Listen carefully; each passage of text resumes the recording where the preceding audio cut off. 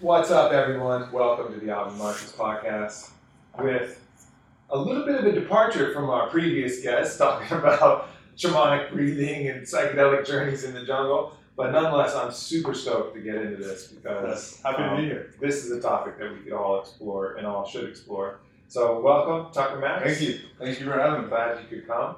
And so, before we get started here, a lot of people know you, of course, from your previous works. Right. And so a lot of people probably tune in like, what the fuck is Tucker Max doing on the podcast? Are they going to tell old stories about, and that's definitely not that. And we'll get into this book. But, tell us a little bit about that, what started your literary career. Obviously, 2 million copies sold. Yeah. Wildly successful. 3, actually, across all my books. 3 million copies sold. But, don't shortchange me, dude. I got a fragile ego. I need every piece of credit that I've earned. It's $1 million bucks. I mean, that's legit. Like, it's a big check. It's $1 million bucks, for sure. But it was certainly controversial and certainly created a bit of stink.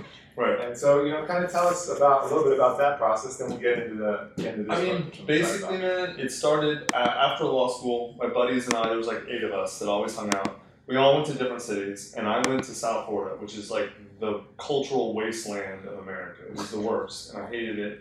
And so Except if you live in South Florida. We love South Florida. No. We don't. I can't stand it. Okay, never mind. So we're setting the tone. We're keeping it 100. Yes, exactly. And, well, South Florida is great for like a week, 2 weeks. And then after 2 weeks, you're like, oh my God, everyone's on coke. This is terrible. And then if you don't do coke, it's like, oh, what am I doing? Right. Which I don't, so I hated it. And so Cuban coffee being the surrogate for coke. Exactly. White. And so of course I did what any 25-year-old guy does when he is faced with a situation he hates. I got really drunk and buried my sadness in vagina.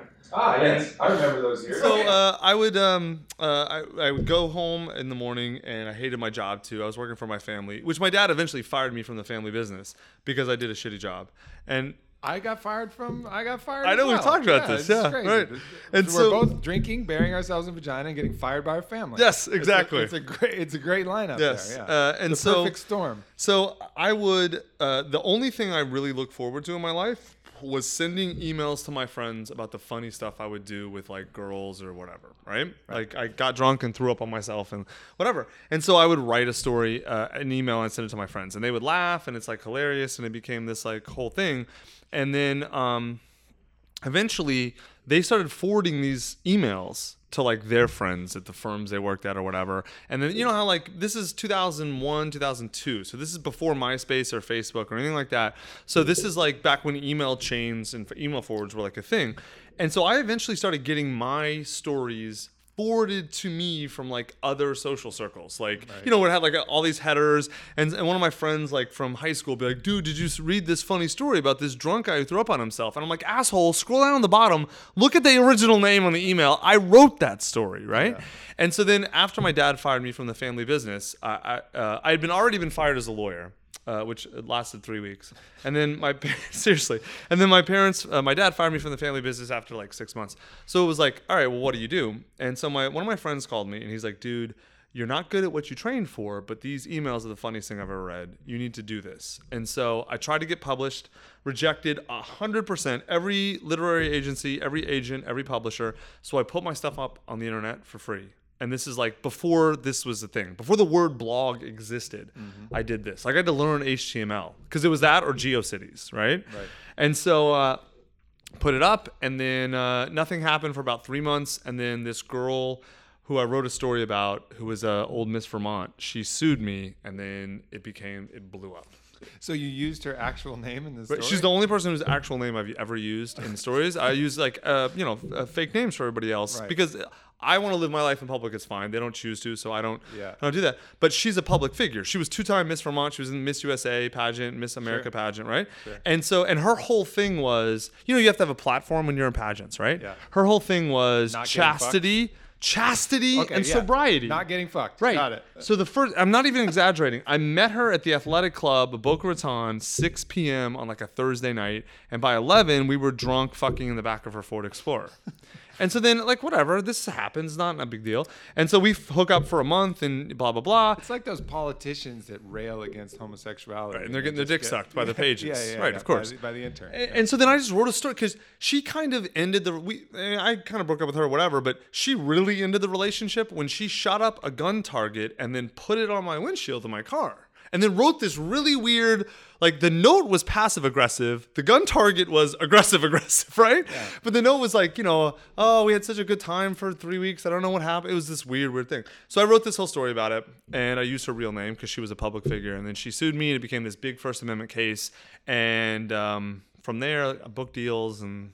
So so she did you the biggest favor in the world. It was the best thing that could have ever happened to me. Interesting. Yeah. So then the rest of the books are just stories of Dude, shit that happened, funny stuff. All I did is I wrote down the shit that we all do in our 20s and early 30s. And why do people get so mad? Because I tell the truth and most people live a lie. Right. That's it.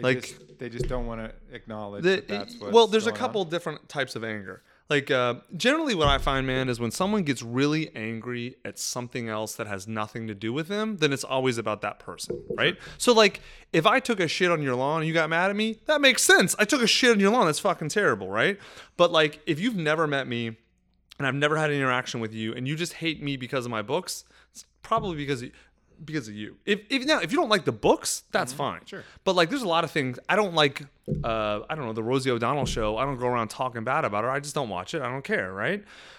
So most of the people who hate me, I found break into two big camps. You either have guys who are like jealous and angry that like this guy it does things that I wish I could do, or that whatever. They see something in me that makes them angry. Like, oh, he reminds me of the athletes that beat me up in high school or something, right? Even though that's not who I am, that's just whatever. I'm some projection.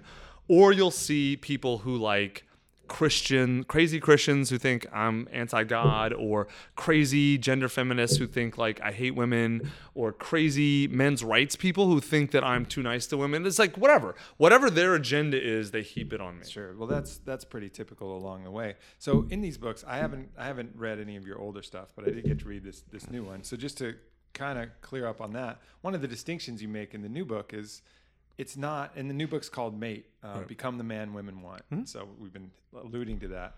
But, in it you differentiate dramatically between the other pickup artist type of books. Even books like Neil Strauss's The Game, which had some, good parts. It was a good story. Some manipulative psychology in there and stuff like that. So in your books and in what you're, in your previous life, I mean, are you doing some of these things that you're railing against in here? I don't. So that's the thing. Like, yes and no. So this book is essentially, if you're a guy and you're not doing as well with women as you want, the book's for you. Sure. Whether it kind of doesn't matter what your goals are. If you want to just sleep with a bunch of women and not have deep relationships with them, that's cool. Like, we tell you exactly how to do that, where to find those women, etc. If you want to go find a girlfriend or a wife, that's awesome too. We tell you exactly how to do that, because pretty much 80% of what you need to do is the same. Yeah. Being attractive to women on a foundational level is the same regardless of the goal. And then we talk about, okay, if you have different goals, how do you then adjust beyond that foundation? Yeah, it's very practical in that way. Would you say that your morality around that has changed? Like basically, or is it just you had a wilder period, like you said, you were unhappy, or I don't think. How does that go? Because no, I like, dude, I personally did shit in my 20s. It was kind of fucked up, some of it, right? Like, no doubt. Like, and I wrote all of the worst stuff I did in my stories because that's generally the funniest stuff, right? And so the book's not about validating that or denying that. That's just a fact of my life, right? I did some good things, I did some bad things. This book is how to get yourself into the position where you can have the relationships you want with the women you want, right? Sure. And if there's a moral position in the book, it's that, I'll tell you what the main moral position in the book is. I think the underlying subtext of almost all sex and dating advice right now is man versus woman, like the battle of the sexes. Mm-hmm. We're the opposite. We're saying that all relationships should be win-win. So if you want to just have physical interactions with women and nothing else, that's cool. Find women who want the same thing, and then they're going to get what they want too. You want a wife? Great. Find a woman who's also looking for a husband who finds you attractive. You guys get the same thing. And I could, right from the start of the book, your dedication is to your son, and I'm assuming Dr. Miller, His daughter, right?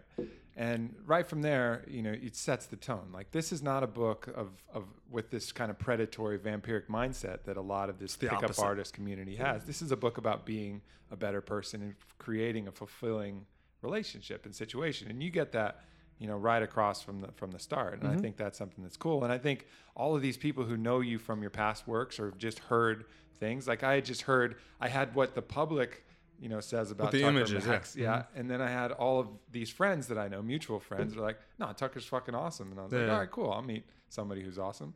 And then so that's going to merge. But I think this book is going to be huge for that, because this book really just plays it straight, and it's definitely to the mutual benefit of both people, creating the kind of people capable of having a sustainable, positive relationship, whatever term that might be.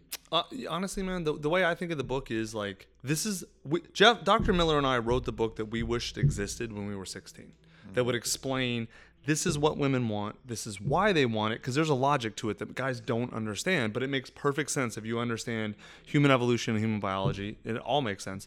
Here's exactly how to exhibit those traits, and then here's how to apply this to your dating life. Yeah. And it's not like every piece of knowledge is in there, but it lays out a roadmap and a way to understand the universe, No doubt. That universe, right? This would have been huge for me because I was a successful athlete. I was, smart, but I did not get a single girl that I actually liked until I was like 23. Like, not a single one. I was completely over. I would have girls, but they would be the ones, and I didn't figure this out, right? Yeah. I would get the girl that I wasn't really that interested in. I would be focused on this one, right, and just repel the shit out of her. And I have and this other one who was super into you, and you're like, whatever. Yeah. And then you just took her as like second place. Right. But it ended up being good relationships or whatever, but it was never the one that I was targeting. And I have my own theory about that, and it actually plays with some of what you're talking about. And I was creating these unicorns in my mind, right? Yeah. And the unicorn is this mythical creature. Right? I was making these women into mythical creatures, and my approach to them was treating them as if they're this mythical, magical creature. And they looked at me like, this dude's fucking crazy. I'm not a mythical, magical creature. I'm just me. I'm a woman. I'm a woman. I'm a person. I don't want this psychopath that thinks I have. You were totally fart rainbows. You were objectifying them, but in a good way. Like, right. Good way meaning like you weren't looking at them like pieces of meat. You were just putting them on such a pedestal, and no one wants to be like that. Yeah. You want to be worshipped if you're a god, not a person. Yeah, and you want people to just see you as you really are. Whether that's you're a celebrity, or whether you're a hot girl, or whether you're just a normal person. Like, if someone sees you differently than you are, you're just going to want to stay away. And I think that's a big problem. I remember, like, I would just smile at them like a fool for constantly. I wasn't happy then. I wasn't like, it wasn't genuine, So like, no wonder I didn't get a single girl I liked until finally I figured it out. It was like, oh, I mean, girls like me when I'm just normal, when I treat them like I would treat every other human being on the planet. That's what girls mean when they say, why won't you just act normal? Guys don't understand what that means. What women are saying is either stop putting me on a pedestal or stop being creepy. And guys will be creepy by like, they'll be staring at a woman and then like across the room, and then she'll look over and they'll look away, right? That codes in the mammalian brain as predator. Like, that's sort of evasive, like, looking, right? So if you want to stare at a girl, stare at her, and she looks over and just smile and wave, and then go back to what you're doing, right? Then she's like, okay, he's a normal person who engaged me. That's not creepy, right? Mm. Exactly. You either worship them or you come off like a predator. Or you're terrified of them. Right. Which is the other. And they're actually very similar. Terrified and worship is a way to objectify so that you don't have to engage the real person because they seem too big or too much. Right. Mm-hmm. And, one of the things, when you're around people you're comfortable with, that's when you're funny and when you're witty and when you fuck around and you make jokes and you're 10 times more attractive. Yeah, exactly. And that's what is attractive. But when you build these things up, that's when it gets into issues. And I think so, one of the things, being honest, that's in your first principle. Yeah. And I think that immediately right there differentiates you from most of the pickup artist community. Pretty much all of it. Because that's where shit gets squirrely. It becomes, again, this predatory thing where it's the male as the hunter. We're trying to hunt this trophy. And That's when the you way get they talk. I know, and that's the way a lot of guys talk. It's like, and that's really a lot about ego based. This is about patting yourself on the back and Look at how amazing I am. I have these trophies. Right. It's like, let me into your field of flowers, and I'm gonna fucking pick a shitload of them and put them on a vase in my Field of flowers. and put them on a vase in my kitchen. And then you're gonna have less flowers. Because you're social. Right. In this social group, you will already have been to, and it's this fucked up paradigm of like, don't do that to people. Like, if she lets you in, be fucking grateful and plant more flowers than you fucking took. Don't be a burglar or a vandal or like come into this game fence and get because some guys think it's a antlers. battle. Like, it's a battle of the sexes. I have to have sex with her. I have to beat her. I have to win. Like, that was the big shift for me when I realized, hold on, if I actually engage women as humans and I make them feel good and I connect with them, I can have sex quicker. I can have more of it, and it's better. Well, why the fuck would I not be doing this all the time? Right. But it took me like a decade or more to learn that. I think you see it in a lot of people. I see it all the time. They'll have sex with somebody once. The guy will have sex with a girl once, and then they'll be done. Right. Like, what is it? What's the point of that? Like, I've never understood that. Like, you have sex. I mean, maybe it's terrible and the connection's bad. And you were thinking it was cool. You tried it and it didn't work. Got it. But it's not like, oh yeah, I already did that. Like, what are you talking about? Right. It's going to be better subsequently every time after you do it the first time. I'm embarrassed because that's kind of, I think, how I was like 19 to about 24. I was very much like that. Yeah. And not consciously. I wasn't like, oh, I fucked her, I never want to see her again. It was more like, it was an unconscious psychology, but it was exactly what you're talking about. It was bad. It's like the challenge of it becomes the thing, and then it's right, which is like, it's not even bad. It's not like I was morally bad. It's just like, what are you doing? Why are you wasting your energy and your time? Like, what are you accomplishing by this? And it's mainly just it's, I think you said, it's a very ego based. It's a very it's an expression of deep insecurity and deep anguish about women and relationships with women. And one of the next principles right there is play to win-win. And in that situation, it's not a win-win. As soon as she gives you, the privilege to, or the, just the mutual experience to have sex with her, you got to make sure that it's a mutual win. Like, whatever that has a cost. Her emotions are going to get involved. You're literally putting some part of your body into her emotional body. I don't get all weird with the chakras, but it's a different fucking thing, right? I mean, let's say all of the mystics around the world say your emotional body is in your stomach. It's in your guts, right? You feel it in your guts. It's the euphemism that everybody uses all the time. Like, and you're actually putting your dick in there. So it's going to have an emotional reaction. And then if you just bounce and just like, yeah, see ya, thanks, it's going to leave like some scar tissue there. It's like, it's going to create an issue, whereas it's totally unnecessary to do it that way. Like, create a situation where you're providing something, whether that's kindness or some laughter or just a friendship or just be fucking cool. Well, yes, but the way I look at it is like, if that's what you want, if you have decided as a guy you're in this emotional space where you just want physical connection short term and nothing else, okay, that's fine. Find women who also want that. Right? Like, if that's what a woman wants and that's what you want, then you've created a win-win interaction there. There are women who just want that, right? I mean, the reasons why, okay, whatever. But like, I feel like two consenting adults who know what they're getting into and get into it, that's fine. The problem comes when what you're talking about, when the woman wants, let's say, something more than just a physical interaction, not necessarily marriage, whatever, but she wants something else. And you represent that you're going to bring something else, but then you don't. Yeah. That's the disconnect. Yeah. That, like, I think a lot of guys hear guys all the time. They'll tell girls they love them. Like right, I love you.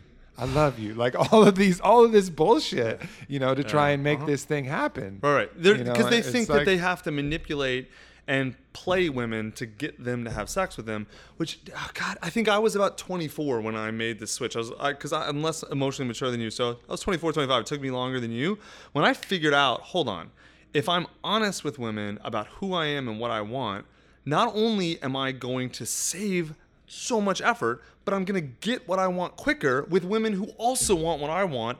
I was putting in a third of the effort and getting twice or 3 times the result. It was my whole fucking world shifted when I understood that I didn't have to lie and cheat and steal to get laid, that in fact the opposite strategy worked. And then from there it was like all uphill or downhill, I mean. Yeah.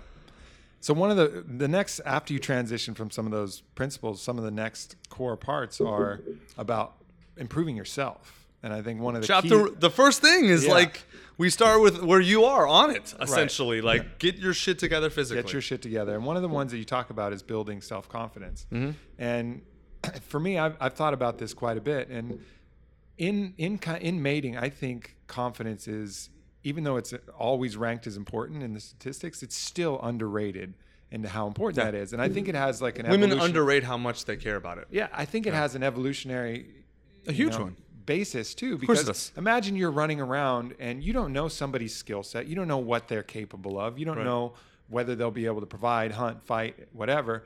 What you have to go on is their confidence. Their subjective belief of it. Is their belief in it. And so I think humans have very acute belief detectors. It's called the sociometer theory. Yeah, it's called a sociometer. You're exactly right, in the literature. Cool. Yeah, I didn't know it was called that. No, humans are very good at that. Belief detection is one of these senses that we have that is people don't talk about nearly enough. It happens with fighters where they'll square each other off, and it's really at that point. There's great studies about that.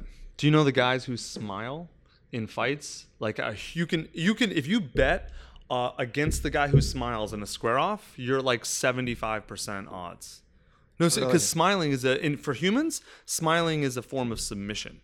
So you see 2 guys square off, the guy who smiles almost always, unless it's like that cocky ass, like the Eminem smile and the battle rap and like 8 Mile. That's more a smirk. That's a smirk like. All right, this guy's trying to punk me. It's fine. I got you. But like a smile is like... It's trying to make it friendly. Right. Well, even if you're trying to project that you're laughing at them, it's a deep expression of insecurity, of fear. And even if the outward face doesn't come, there's like a fucking sense. And girls can sniff it. You can see it. I'll tell you who's great at it is Ronda Rousey. Yeah. Like her face-offs, you can tell... If you don't know anything about fighting, you're like, she's going to destroy this person. She's going to destroy this. You know she's got that belief. But that belief, I talk about in the chapter. So guys always ask, how do I become confident, right? There is essentially no shortcut other than being good at what it is you want to be confident about. Competency. Yes, exactly right. You must be competent to be confident. Yeah, and that's always the criticism. I talk a lot about belief. Is like, well, what if I believed I could beat Mike Tyson? Does that mean I could beat? Like, no, because first of all, you could never fucking believe that. No. Because it's not like something you turn on in your head. Not even ayahuasca will help you with that. No, there's like only truly being an insane person.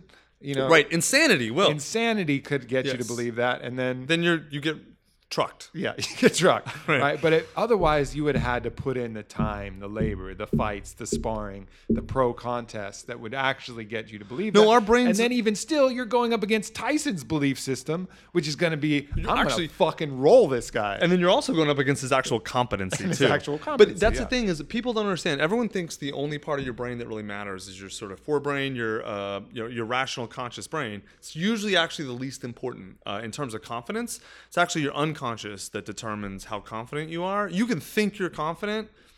If you don't unconsciously, subjectively believe you have the skills, you don't have real confidence. It's fake confidence. Yeah. You actually nailed it. You can see the fighter. You can see, man. Mm-hmm. You can see it on stage. You can ask them all day long, and they'll swear, and they'll pass a lie detector that they believe that they can beat this guy. But you can see unconsciously they know they can't. Yeah, and that kind of square off, that's what happens when you go talk to a girl. When you're out there talking to a girl or a guy's talking to, vice versa, there's this belief detection. If you don't believe you're good enough for her, she can smell it and read it, and desperation is like the least attractive shit on earth. Yeah. Exactly. Yeah, and that's a large part of what's going on, and that's why you'll see these inherent, mismatches where you're like, how did this person...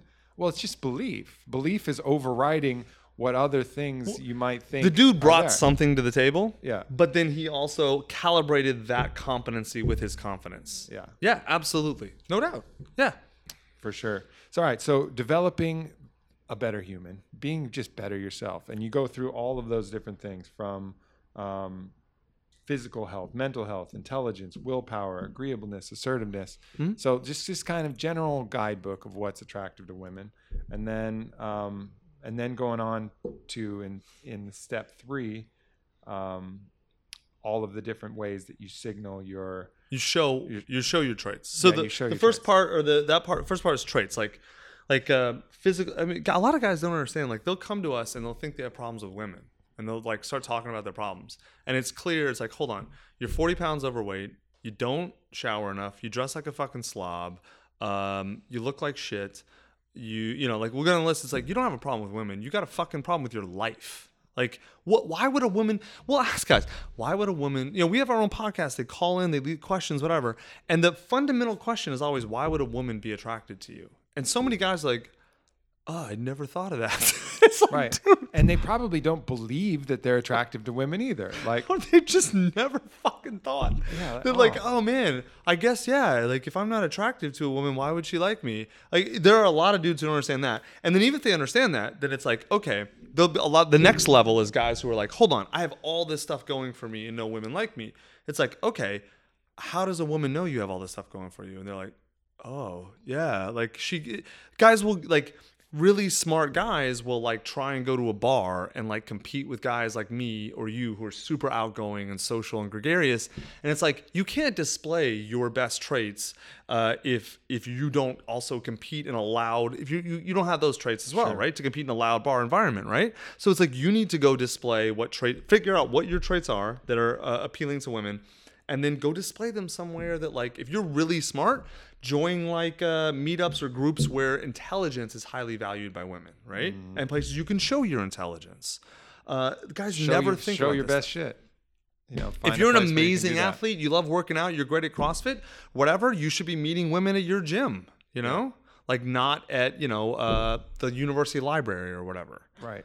Yeah, put yourself in an advantageous situation. Exactly. Yeah, that's the whole core of the book is, here's the things that women care about. Here's how to show women you have these things. Because having it and not being able to show it is almost like not having it. And then not bragging about it. I remember one of Wait, your no. exercises, you were like, no, not take bragging. all your test scores, take all of these Burn 'em. statistics, burn them. Like that, because there's nothing worse than that. No. There's nothing worse than the guy who's over name dropping and talking My about SAT, this. my bank account, my Right. car, my Yeah, friends. yeah. It's like, oh, It's dude, gross. get out of here. It's gross. Well, it's 'cause unattractive. It shows insecurity. And it's unattractive. Right? Most right. Insecurity is extremely unattractive to women, and that's sort of the obvious signaling. Like, look at it where you just tell people, "I got to tell you all about myself." There's very few women that respond to that. If you hang around a champion in any field, you know, the last thing they're going to do is Tell tell you you they're the about champ. all Champ their doesn't accolades. You'll Champ just be doesn't have hanging to out. tell you they're the champ. No, they don't. They never 'Cause do. they're the champ. It could be a fucking ping pong champ, a paintball champ, a basketball fighter. It doesn't matter. Totally true. A champion has that inner belief, so they don't feel the need to just go around and tell people about it. And that's what you need to mimic as well. You have that inside yourself. It's a show, not tell game. Right. You don't have to be the WWF or the UFC heavyweight belt holder to feel like a champ. Like that's you have to be good at something. The thing that you care about, that you work on, if you're good at that, you can walk around with the same sort of, not the exact same obviously, but like the same sort of idea and the same sort of self-possession. Yeah. Absolutely. So one of the other things too that I think prevents a lot of people from even going for it is this intense fear of rejection, because they are judging themselves based upon their success and performance in that relationship. And I remember in my own early days, I put intense pressure on my sexual performance. Like so much. And it had the opposite effect. It was horrible. I was like almost incompetent for a couple years. Same You way. know, because I mean, I'm like that I was particularly like that in all aspects, from sports to academics to writing to whatever. And then I translated that to sex, and you're dealing with a very fickle piece of equipment. You know, like it doesn't go well It's not a light switch. to heady thoughts, you know? No, Like it's not a light you switch. can't just power through. Like this is a game of like, it's more like surfing, you know, like you over paddle, you're going to nosedive the fucking board and shit's going to get squirrely. So I like mind fucked myself into almost incompetence for like 2 years in my early 20s. And it's just this crazy thing. And I actually hear that from a lot of guys all the time, like issues that they have just because they're putting so much pressure on themselves. They're worried about results. They Yeah. were like it's more about identity. So like there's a great saying, my editor, not for this book, but one of my old books, I was talking to him about like, oh, gonna hit the bestseller list, blah, blah, blah, blah. And he said, Tucker, stop. He said, if you stare at the target, you'll hit it and you get the trophy. But if you stare at the trophy, you'll miss the target and you get nothing. And it was like, ugh, that he was so right. And I think like that's sort of like the way we frame it here is like, if you put so much pressure on yourself to accomplish something, then you get in your own head about the actual action, right? Mm-hmm. And then because what you're doing is you're ascribing your identity to a result.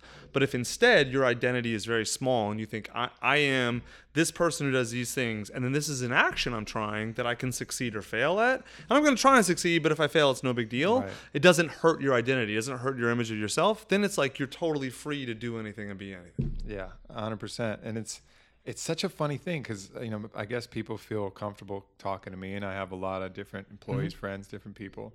And people in just the prime, like I was, the prime of testosterone, just the prime. Where it's hard not to have an erection. Yeah, right. When you're 23 or 19, yeah. It gets to the point where you don't want to have sex just because of the pressure, because the pain that you feel from your own inadequacy in your own mind far outweighs the pleasure of the sexual performance. And actually during the sex, all you're thinking about is how you're performing, and I hope it goes well. So it becomes this almost miserable experience that you still push yourself to do, because if you don't push yourself to do it, then you start thinking other terrible thoughts about yourself. Oh, I haven't had sex with a girl for 3 months. I'm a failure. Yeah, it's this vicious cycle. It's tying identity to result instead of keeping your identity small. And I wish I was able to just completely psychologically fix that, but I couldn't. What I had to do is I eventually found some like good partners. I had one. Well, what happened to me is I had one partner who totally fucked my head. Right. Like she had the way to like use that manipulation. She found that insecurity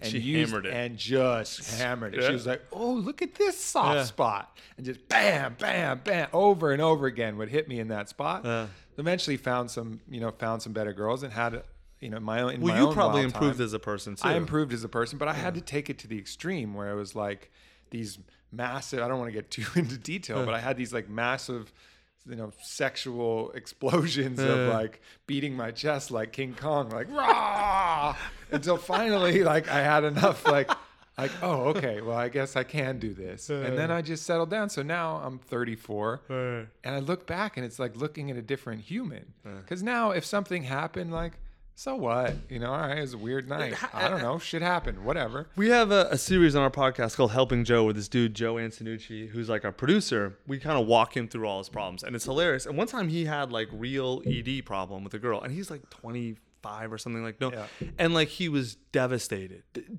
Like he didn't want to talk about it in the podcast. Like, no, you got to talk about it. And so like, I was like, it was me and 2 other guys, and we're like, oh, Joe, this happens to everybody. He's like, what do you mean? I'm like, it's probably happened to me. I can't even count the number of times like I half-mast or have problems with it. And he's like, are you fucking serious? Yeah. And the other guy's like, oh yeah, it happened to me 3 weeks ago. Like every guy thinks he's the only guy who's inadequate. Every fucking guy has some problem with this at some point in their life. Sure. Without exception. Yeah. If you're the exception, you're a liar. It's like jacking off. It's like, either you admit it or you're a liar. Right. Same thing with there ED. may be some phenoms in the porn world, I mean, those guys, they're on performance enhancing drugs too. No doubt. But I think what it really comes down to is just knowing who you are and not using these external things to calibrate your own self-worth and your self-love. And it's just as simple as I am. Like, they are things you do, not who you are. Right. And then you can really enjoy it. When I give advice, I'm like, just enjoy the whole thing from start to finish. Enjoy that moment of excitement before it happens. Sex is great. And enjoy like what it looks like, what it smells like the experience itself. Who cares how it ends? Like if you connect, and you make a great point of that in your book too. It's so much more about the connection. Like if the connection is strong. When did you learn that? Where the best sex involved heavy emotional components as it just physical stuff. It took me, I don't know how long. I had to get past massive performance anxiety. Yeah. Until I really started to get that, where it was like, and I had my threesomes and kind of multiple sex partner things, and that was also a really kind of eye-opening thing too, is because that's every guy's fantasy, and it's pretty fucking cool. I'll For a definitely while, say that the first for a while, few, and then it gets fucking But tedious. then what you realize you're missing is it's like it becomes mechanical. Yes, absolutely. And as soon as you're done great way to pounding put your it. chest about it, like that's what's so cool about it, is like, look at me. Yeah. But as soon as that's like not a big deal anymore, and then it becomes you lose out on the connection, unless it's some crazy dynamic where everybody's kind of weirdly connected which together, is like a very unusual which is thing. super rare. Usually it's very mechanical. This thing, then Right. this thing, then move this position, and Right. and it's just kind of like running a stage performance. It is. or something No, like it's seriously, that. it is. It's like it's almost like a form of consumerism, sort Yeah, of. and then like so an empty thing. exactly, yeah. And I think until I went down that path and realized that like the times I enjoy the most it's that mind meld. It's where the whole world goes away and you're just in total fucking mind meld with this Because other then you person. get right the emotional connection. It's not just something else. It also enhances and mixes with the physical connection. And it took me, I think I was about 28 before I really understood that. And that only the beginning. I didn't really get that, I think, until my mid-30s. And that's why that first sexual encounter is never as good as the other ones, because the first one there's gonna be a bit of It's like trying anxiety. out for a sports team. You're just trying to make the team. right Right. You can't Right. loosen up and play. Right. Yeah. So that's, it takes until you get, unless you're really comfortable with somebody, and then even still, there's going to be a lot of that pressure, which might be exciting and it might work out, especially Right. the more comfortable you get. But generally, it's pushing that a little bit, at least to the 3, 4, 5, 6, and then you got to kind of see. Well, of course, some people right off the bat, like, Right. this dance. No, there are this definitely is some not the right amazing dance. physical This is not the right connections. dancing. Right. There's some that are terrible and some that are amazing physically. Like I've had women that I connected with physically where I was just like, what the fuck? This is incredible. Right. And then like it was awful because it was like nothing else worked in our life. Like we didn't like it was, and that was actually a little bit depressing.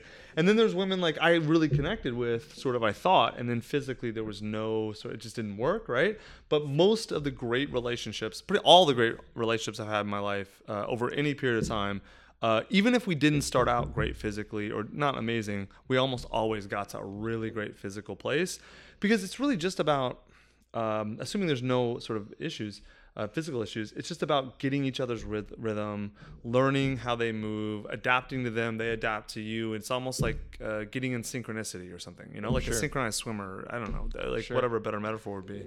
Yeah, it's a dance, really. Dance is the better metaphor, yeah. Exactly. that's, There you go. and some people you just click with, and some people you're always kind of a little off rhythm. But if you kept dancing with them, that would definitely improve.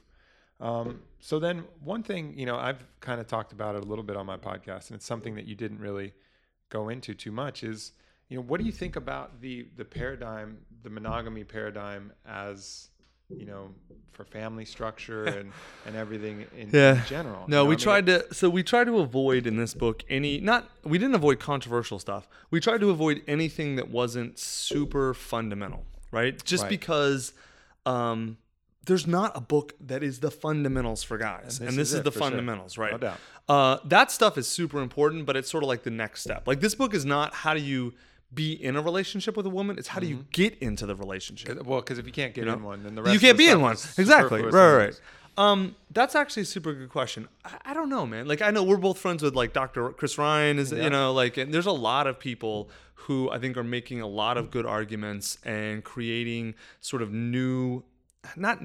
they're helping to shine light on entirely different alternative ways to organize relationships, families, etc. I don't feel like I know enough to know. I don't have a super informed opinion. I do know this. Paired off couples, if you're with the right person, it works really, really well. If you're not with the right person, there's almost nothing that can make it work. I do know, I have a son now. Dude, 2 people raising a fucking kid by themselves this is not how we were designed, man. We moved her mom, my wife's mom, to Austin to help us because it's amazing. Children should be raised by parents, yes, but also an extended family, right? I agree with that. I'm a big believer in the extended family only if the dynamics are sort of emotionally healthy.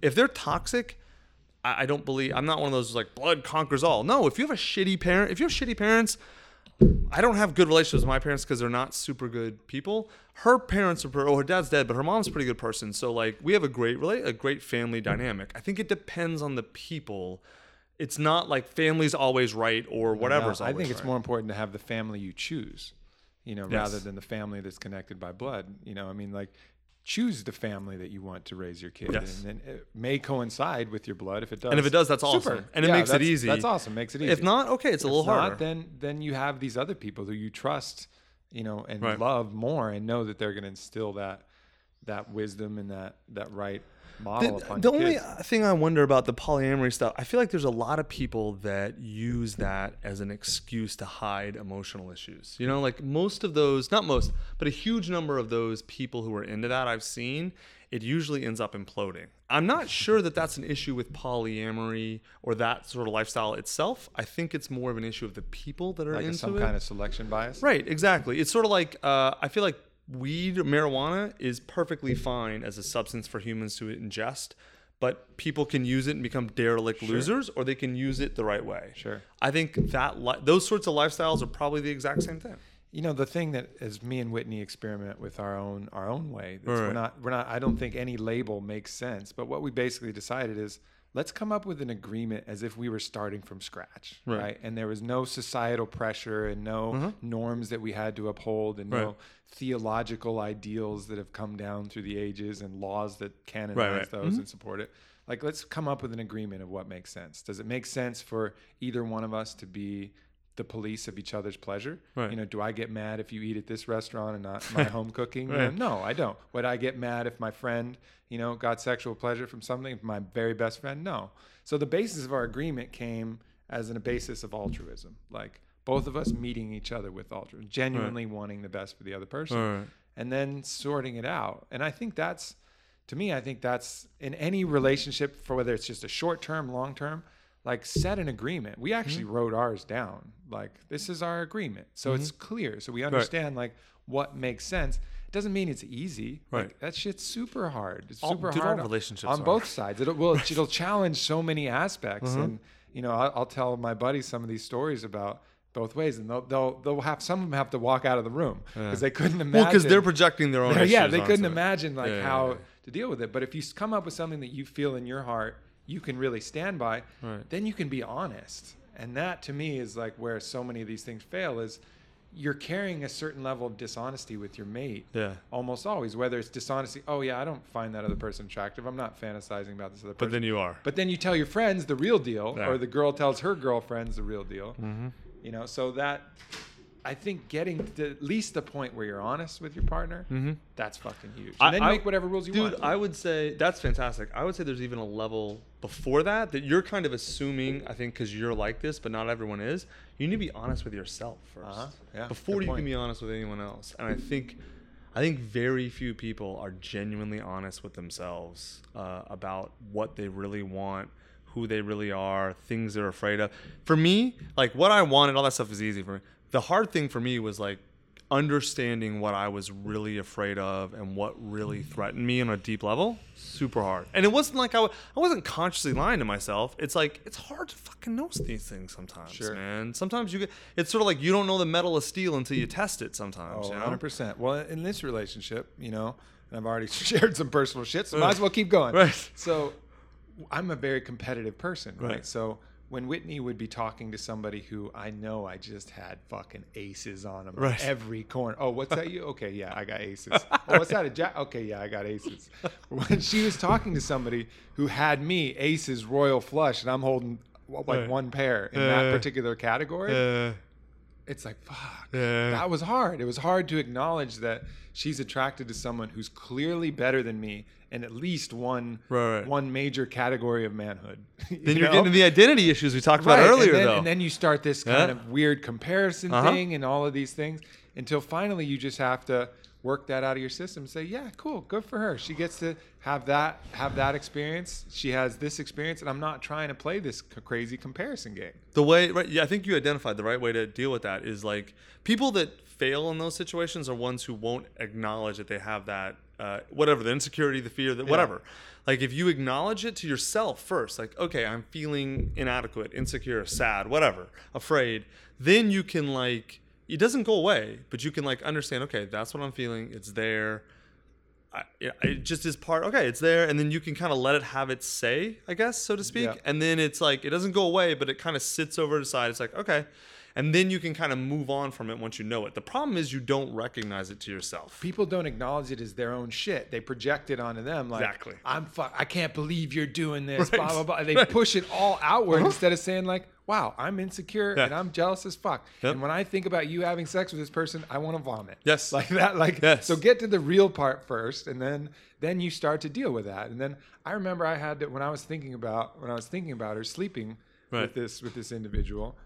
Every time I would think about a new way that it might happen, Right. I would You want get to puke. angry again, I would right? like, Or puke, yeah. I would like, and so I had to take it to the point where I started fantasizing the most crazy scenario. I was like, if I'm going to be terrified Exposure of therapy. this, exposure therapy, I have to think about the very worst Right. case scenario. Let's bring it all up Like, and address it. something beyond even anything I've ever seen in the darkest porn that I've ever, Oh, I can think of some ever terrible shit, ashamedly right. watched, right? Right. And it got to the point where it was You like almost tough started for a while. laughing at I it, was yeah. laughing. Yeah, of I was course. like, there's no way Right. that could possibly be A happening. midget shitting on her chest, like Yeah. you know, like Yeah, oh, like bringing what in is the- this? Right? Like it's like It was ridiculous. like yeah. Beecher's madhouse of sex that was going on. And so, you know, there's all of these different tests. And I felt like for me, one of the great things about this for me is it was really tempering of my own shit. Because I talk a lot about consciousness, but then when it came down to some of the core stuff, these insecurities came out. I mean, I was acting That's like 100% every normal. human in the fucking world. It's- All of these real things came up. It's how you deal with it, not Yeah. do you have the emotion. Right. And I think so much jealousy and insecurity is this viper in relationships constantly, you know, and this is our agreement puts that to the forefront. Like we really have to deal with it on a major level. But I think everybody has to deal with that viper at some point and realize how much of that shit is on yourself and not on your partner. We all have our own mountain to climb, right? Yeah. It doesn't make sense. Like I had a hard life in certain ways. Compared to some people, it's like a joke. Compared to other people, it's like the hardest thing ever. There's no reason to think of it that way. You have your mountain to climb in your battle, but yeah, that's everyone does, and you guys do that. That's the right way, man. You bring it up, and it took me. If you figure this out on your own, God bless you, because I had to spend a lot of money in therapy and a lot of time meditating on all this shit. And I'm not super good at doing it. I kind of have a good idea of where the path is. Now I'm just sort of walking it a little bit and not even doing a good job. But like, that's the big thing, I think. The big realization is I have these emotions. They're real. I need to acknowledge them, address them, understand they're not going away, and then stop projecting them onto other people and deal with them myself.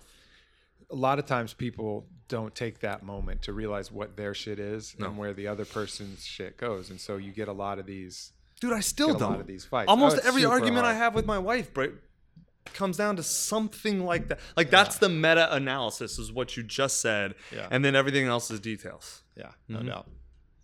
Well, this book for anybody, you know, not only is it talk about the things you said, it also gets really practical. Just setting your goal, like knowing what you want. The whole secret of the secret is not a fucking secret. It's just if you actually think about what you want, you will make the micro decisions to help you get there. That's an amazing quote. The secret of the secret is not a secret. Yeah, it's not. It's like, how do you expect to get what you want if you don't really know what it is you want? You won't make the decisions. You won't make the course corrections. It's like, I'm going to win this race. Where's the finish line? I don't fucking know. Right. How are you going to win the race? How are you going to fucking paddle and go through? You don't know. Dude, I hate books that are all sort of high theory and advice with no actual practical application. Like if you read a book and then have to say, well, what do I do next? That book has fucking failed. And so this book, like, that's why I think Dr. Miller, like, so this book heavily 30,000, we have 30,000 words of fucking footnotes. I mean, this is crazy. Every sentence almost. This is a cutting edge research, cutting edge science, but it's not just high-minded science theory. It's like, okay, the last third of the book is here's exactly what to do. Here's how you make these changes to yourself. Here's how you figure out what you need to change. Here's how you change it. Here's how you meet women. Here's where to go. Here's what to say. Even Here's choosing the city. I really literally love that part. mating markets. We have a whole Yeah. chapter on mating markets. Most people never think about, like, just think of it this way. If you're in a bar with 5 women and 10 guys, do you think that's a good odds for you? Maybe for you, but for most guys, you know, right. Well, I got aces. So I got a couple aces up there. But I got a couple twos. Even there on that as well board, I you're found thinking, out. all right, man, I got fucking. There's 5 guys are gonna lose tonight, Right. and so it's like you understand. It's totally reversed if there's 5 dudes and 10 women. Sure. Then it's like, oh yeah, I Yeah, can let yeah, them yeah. come to me now. Like, Yeah. it's a whole different thing. Well, that exists on a neighborhood, social group, city basis too. We explain. It's called a mating market. We explain that to guys. Most people never think about this. We explain sort of exactly just everything. Like, how do you create your plan? Like, literally, you said it, your mating plan. First, you have to identify what you want, then how to get it. Then we literally show you the exact steps. How do you build the right habits? Like, literally, what do you do in the morning? What do you do? How do you do it? All those things in a very specific, actionable way for guys, because I think most, especially younger guys, and I say this as I used to be a younger guy, are really fucking stupid and really inexperienced in life, and they don't know how to connect dots. I learned how to start connecting dots in my 30s. And this book is taking sort of like everything I know now, and we all know, Dr. Miller and all of us know, and showing you exactly how to get there. You still got to walk this path, but this is a map. Instead of showing up with no map and no path and no fucking idea how to get, not even knowing where you want to go or how to get there, this is a map of different locations, and it shows you the paths. Another thing I like too is it's not solely just about mating. There's some other gems in there that I think are really important. Like you talk about education and about selecting education in there. And that's, I think, a major issue. You know, if you're in that demographic, like, why are you going to this college? Why are you going to this law school? There are Like, reasons what to are go to your college, real- but most people don't think about them. Yeah, it's just this momentum thing. Yes. And heavy And expectations. heavy parental pressure, because parents are terrified that you're going to be the kid that when their people in their peer group ask them, like, oh, what's Johnny doing? Right. Well, you know, he's just kind of sorting it out in LA. You nailed it. Most kids never understand. Like, even if your parents are good people and they really do care the best about you, they're still social human beings who operate in a social context. And the reason they care so much about whether you go to college, one big reason is exactly what you said. What am I going to say to my friends? Right. No, seriously. And you think that can't be. It fucking is. It absolutely is. Totally. No, why wouldn't they let you wear a Batman outfit to school? Yeah. Well, what are people going to say? And not every parent is like this, but huge. This is how most people are. What are other people going to say? Yeah. Like And that's why they push you to jobs. And of course, again, not everybody, but that's why they push you to jobs that have very easy explanations. Doctor, lawyer, finance, or a company. dentist, Oh, Goldman banker. Sachs, or UBS, or and they'll look one good in these front of things. their friends. Yeah, I want to look good in front of my friends. UBS, good. I keep my money there. That's excellent. I'm glad Right. Johnny's there. Oh, he's a Yeah. banker. That's Yeah. so stable. Yo, maybe someday he'll be in my wealth management team. You know, like whatever fucking bullshit that is. You know, I think Robert Greene describes them adequately. They're counterforces. And I think adequately assessing your path, your plan, like what do you want away from all that shit? Like, just like you said, burn the test scores, like burn all the opinions of everybody else, society, parents, whatever. Find what you want first. And then take into account, maybe people are seeing things in your blind spot. You know, parents are right a lot of the time. And maybe you have a bias to just rejecting everything that they say. Or maybe they're telling you bullshit. But you have to know what you want in order to sort that out. Fully rejecting and fully accepting are both wrong paths. Right. Because like people have a lot of wisdom about certain things. So if your dad says, hey, listen, don't buy a used car from a guy who has TV commercials on or something, it's like, oh, maybe that's really good advice, right? Because those people tend to be hucksters. But if he's like, you need to go to college, you should always ask why. Right. Whenever anyone, not just whatever your parents give you advice, okay, why? And then if they can't explain why, then they're a pawn in someone else's game. If they can, then you can decide based on their explanation whether you should listen to them. Yeah. Have your own logical criteria to decide whatever you want. Exactly. Well, man, this is definitely a book that I would have benefited fucking huge from. So Me too. I appreciate Me you too, writing man. it. I wrote the book to fill the gap that was there in my life and every other guy's life. Yeah, and you know, I can definitely. It's fun to read too. You know, obviously your humor still comes through in that, and that's enjoyable. And it's coming from the right place for sure. I mean, from like I said, from that initial dedication where you're dedicating this book to Bishop. Yeah. And I knew that, like, all right, this is for real. Yeah. Like, you're trying to create a positive feedback loop, a true win-win, and we need more of that, man. I know. For sure. I know. Well, cool. So when does it come out? Is it out? September 15th. September. Shit, that's coming right up. I know. It's like 2 weeks. Awesome. Yeah. Well, this podcast will launch like right before then. Excellent. Yeah. Yeah, you can get it at Amazon, any bookstore. It's just a normal book. Just get it wherever you normally buy books. And where else can people find you? Social and I'm on Twitter. It's my name, like Tucker Max. I have my old site. My old stories are tuckermax.com. I have a bunch of stuff up for free there. Newer stuff's at tuckermax.me. And you got that podcast too. Mating Grounds. Dr. Miller. Yeah, we talk about, it's just like what you and I just talked about. We focus generally on sort of mating behavior. The funny thing about this, you said, it is a book about sex, dating, mating, dealing with women, but I would say it's kind of like a self-improvement book in disguise. Yeah. Because most guys don't have problems with women first. They have problems with life. And if you can fix your problems with life, it's pretty easy to fix your problems with women. Competency first. That's the plan. Yep. Hey, let's do one bonus round. From the crowd here. All right, Lando, he's over there. Is this the guy who needs the book you were saying earlier? Well, I didn't say need. I was just saying there's a copy that I'll personally transcribe for Orlando and say nobody else but Orlando gets this book. I don't know why I'm going to do that, but I just want to do it because I love him. Right. That's why. Lando, do you have any questions here for me and Tucker in your own dating and relationship life? In listening in, I would say I think problems are with the technology of dating these days, and it's not a lot of people like me. I work a lot. I do a lot of other things. I don't go out specifically to meet anybody.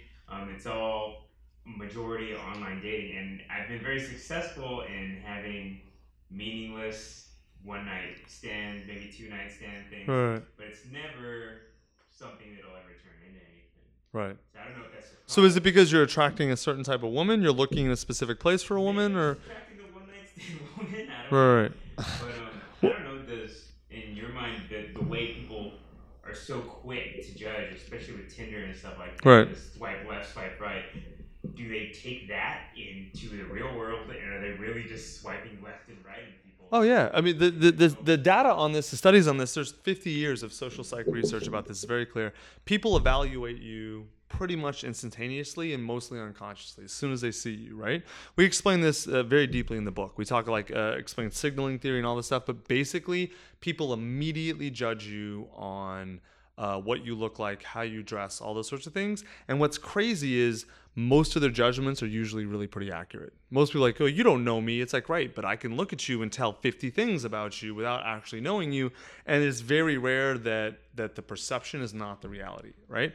But which is sort of a different thing. If you're on Tinder looking for a wife, that's tough, right? So you got to understand is like most of the girls that are on Tinder and active are probably in the stage of their life where they're looking for relatively short-term things. So that's what you're putting yourself in that stream, right? If you are looking for a longer-term thing, then you need to signal slightly different things in a different way to a different group of women, right? The type of women looking for like boyfriends don't usually go on short-term mating type things. Even if it's just like an app, they're going to be using, let's say, Hinge instead of Tinder, right? Because Hinge is more relationship-based. Or if it's just on like basic online dating, they're going to be maybe more Match than OkCupid or something like that, right? That's a big thing. It's about choosing the right technology to mating match market. up with your mating goals. Exactly. What do you do if you have an adaptive personality? Because like, okay, I'll go into a date thinking. Well, hold on. What do you want?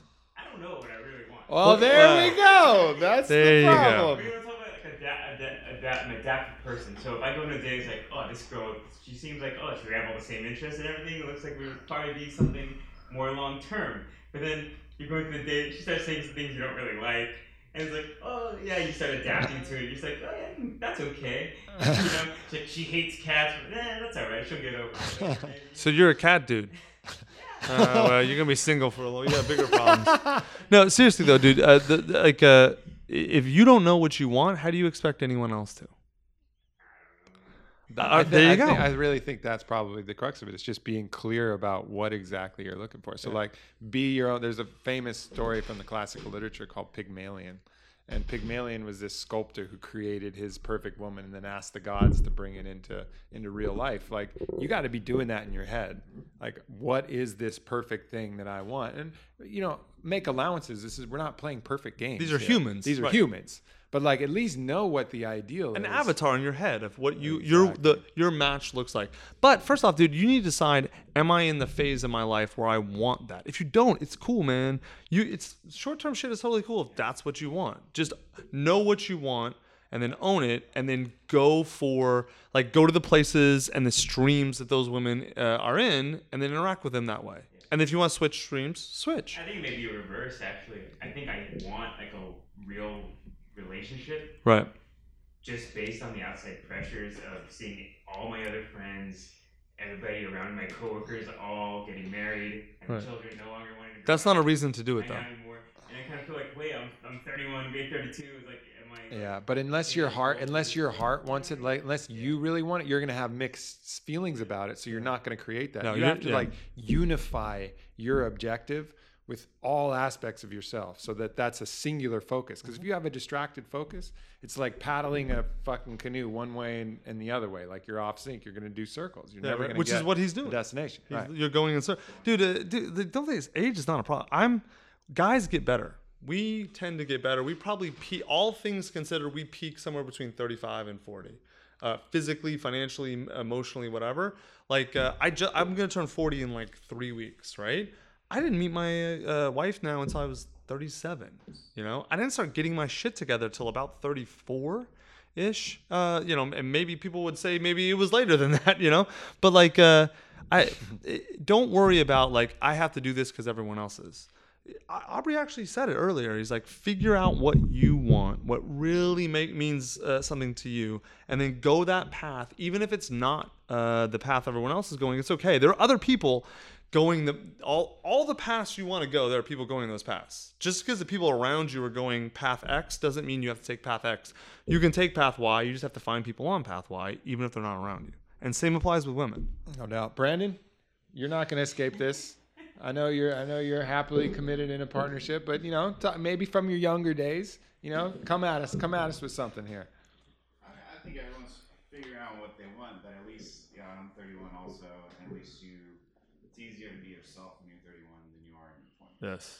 At least you're coming Yeah. at it. You can still play it day by day, but you can. You got more data. You got more data about who you are, for sure. A lot more. How long have you been dating your girlfriend? 3 years. 3 years? So you guys serious? Engaged? Not quite, but we're doing good. Do you want to get married, or she does, or what? We're both figuring out that together, and like I Right. said, it's a conversation that we're having. Perfect answers. No, know, those are he's like- evasive answers. They're perfectly evasive. That's what they are. Yeah. So what are the what are the decision points? Do what? What are the decision points? Like what matters to you that hasn't been answered? What matters to her that hasn't been answered? Well, I mean, it's. Oh man, these are here. You have to go home and answer somebody with your answer. I don't. That's a good point. Well, we're not gonna follow him home and talk to his girl. Just keep honest with each other and know what she's wanting and know how I feel about that, and it's a day by day thing. What took you to the point where, like, before you had this girlfriend, like, what were some of the things that you encountered that were really challenging for you Like in my 20s. Mm-hmm. in your 20s? Everyone has a relationship that they want to end, and it doesn't end right away, so it's kind of drags along or something. Yeah, relationships that you should end, but you don't get out of. I think that's a big one for people, because there's tons of people who just, and I think one of the things my dad told me really early on, which I really appreciated, because he said, Aubrey, you have a right to your own happiness. Mm-hmm. Like, and it's not only, and I, in my own philosophy, I've taken that further. It's impossible to please somebody else if you're not happy, because you will resent them. Like, if you're not happy yourself, you will resent them from preventing you from happiness. And your resentment is this poison that will eventually spill over. Mm-hmm. And they don't want to be making you unhappy. That's not going to fulfill them. So they're going to be feeling bad about the situation. It's literally impossible to make this relationship healthy if you're not happy. So if you're not happy, you have a right, and not only a right, but you have to end it for your own sake and for their sake, in my opinion. That's actually a better way to phrase it than I normally do. You're 100% right. I don't have anything to add to that. Yeah. Yeah. Well, beautiful, man. This is fucking awesome. Fantastic, I wish we had a yes. whole big crowd. We could do Right, like exactly. a whole audience questions. You know. Dude, we do Q&A on our podcast. That's awesome. Q&A Wow. is like, it's great because then you can really dig in real time and people can see, oh yeah, they answer the questions in their own head and shit. It works well. Yeah. Awesome. Well, everybody, please, if you're interested in this, definitely pick up the book. Is there going to be what do girls do? What do women do who Buy want this the for same- buy want actually this kind of same thing? right. So this from book is their written for perspective? men because Yeah. I think there's a lot of stuff out there for women. Not all of it's good, but there's a lot, and there's almost Is there nothing. anything good? I'm not sure. I don't read the stuff written for women. I don't know. I wouldn't feel qualified to answer. Because I know, like, all of the magazines, anytime I ever Oh, look at those them, are they're nonsense. giving horrendous Nonsense. advice. No, no, all the nonsense. shows that I see, horrendous advice. There's horrendous advice everywhere for both sides. Yes, absolutely. I think there's very little for guys, and the stuff that's out there is like pickup artist or manosphere stuff, which is just, for the most part, total nonsense. If you're a woman, you could read the book and you'll probably learn a lot. The best thing you can do with this book is give it to men in your life that you care about who are not doing well with women. Yeah. This is the way you your can help them. Your platonic dudes. Don't give No, it to your right. boyfriend. Well, brothers, cousins, friends, whatever, Yeah, right? right. Because the thing is, so many women, like, they'll say things, they'll give good advice, but they don't say shit in the way that guys understand and hear it. Like, when a woman says just be normal, a guy doesn't know what that means. Like we said earlier, we translate those things to male in the book. So, like, a lot women, we've had so far the reaction from guys has been like kind of all over the place. Some guys are like, this is the greatest thing ever. Some guys are like, fuck you, I hate you. And then, like everything in between, right? Almost uniformly, women are like, this is fucking amazing. You guys have totally nailed it. This is exactly what I think. This is why I think this.